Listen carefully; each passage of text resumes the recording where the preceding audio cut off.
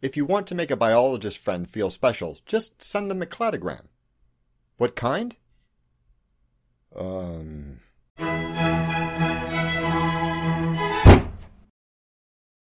In February of this year, the research journal Cladistics published an editorial which instigated one of the nerdiest of nerdy flame wars the internet has ever seen. Cladistics is a journal for scientific papers about taxonomy, the classification of living things into different categories to better understand how life evolved here on Earth. Specifically, it's about figuring out the branch structure of the evolutionary tree, the order in which new species split off from supposed common ancestors to do their own thing. A tree, like this one, that shows which species split off from which and when is called a cladogram, and figuring out how to arrange those species inside it can be a really big deal. Like, putting this split here instead of here tells an entirely different story of the development of this creature. Taxonomists have to put in a lot of careful thought in deciding between two cladograms like these, because they can inform our understanding of how other creatures might have evolved the same traits in different ways. There are several different analytical methods for figuring out how to judge if a particular tree is likely to be the correct one,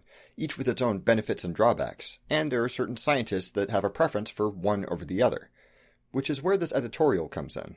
In this short piece, the lead editor of Cladistics pretty snootily declared that one of these methods, maximum parsimony, was philosophically superior to any other, that all submissions to the journal should use it, and that if anyone opted to use something else, they should be prepared to defend that decision on philosophical grounds. Now, I'm a big fan of thinking philosophically about things, even in science, but experimental methods are generally justified practically, statistically, or best of all, scientifically.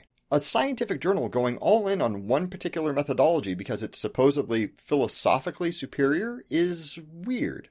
It would kind of be like a doctor prescribing one medication over another on poetic grounds, because the name sounded better. However, the editor's link with philosophy wasn't entirely misguided. To understand why a particular method of cladogram analysis would prompt such an audacious editorial and an ensuing flame war, it would probably help to understand the underlying rationale of its operation, the law of parsimony. You might know it by a different name, Occam's razor. Occam's razor is definitely a cool name, but it's not a particularly descriptive one. First, Occam isn't a person. It's a small rural town in the south of England with a population of around 400 and one pup. Just one.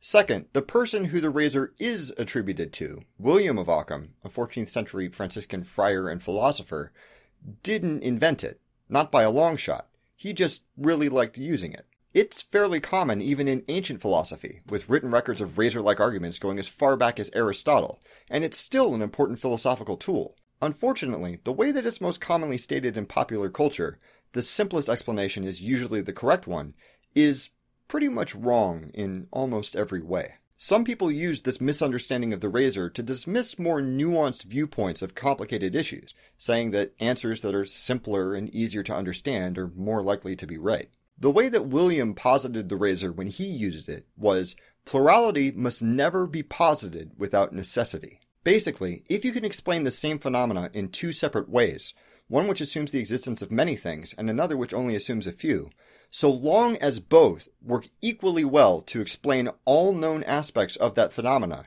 then you should lean towards the one that has fewer moving parts. In the context of cladistics, Occam's razor, also known as maximum parsimony, is actually a formal algorithmic method for comparing two trees of gene sequences to see which one is best.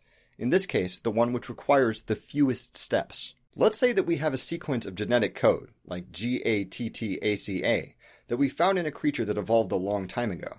Let's say that we want to find out its relationship to two more recently evolved creatures, GATTACC and GATTAAA. Now, it's technically possible that this final letter in the sequence mutated into a C, and then both final letters mutated again into AA. That would mean that we'd have a tree that looks kind of like this, with 3 total mutations. But there's an easier way to get from here to there. If we were to say instead that the CA sequence mutated once into AA and once into CC, then we'd be looking at a tree more like this, with only 2 mutations required. Fewer branches, fewer mutations, same outcome. According to maximum parsimony, this is a better theory. There are good statistical justifications for using Occam's razor in a vacuum of any other meaningful information, both in cladistics and in general problem solving.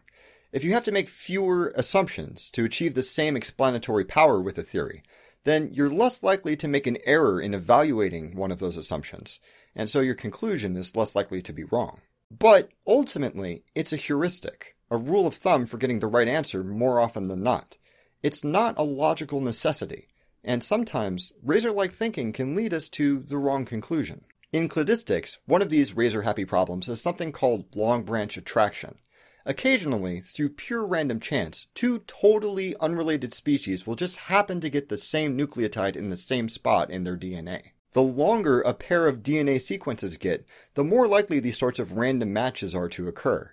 And unfortunately, when a maximum parsimony algorithm sees these sorts of things, it's prone to spit out an answer like, oh yeah, these things are totally related. Now, every cladogram analysis method that we know of has some sort of theoretical Achilles heel, some weird situation which would cause it to report two unrelated species as being closely linked, or vice versa. This is why, in many cases, good taxonomists will cross-reference a couple different methods to verify that their hypothesized trees more or less check out in several different ways. Which was one of the reasons the cladistics editorial blew up so quickly.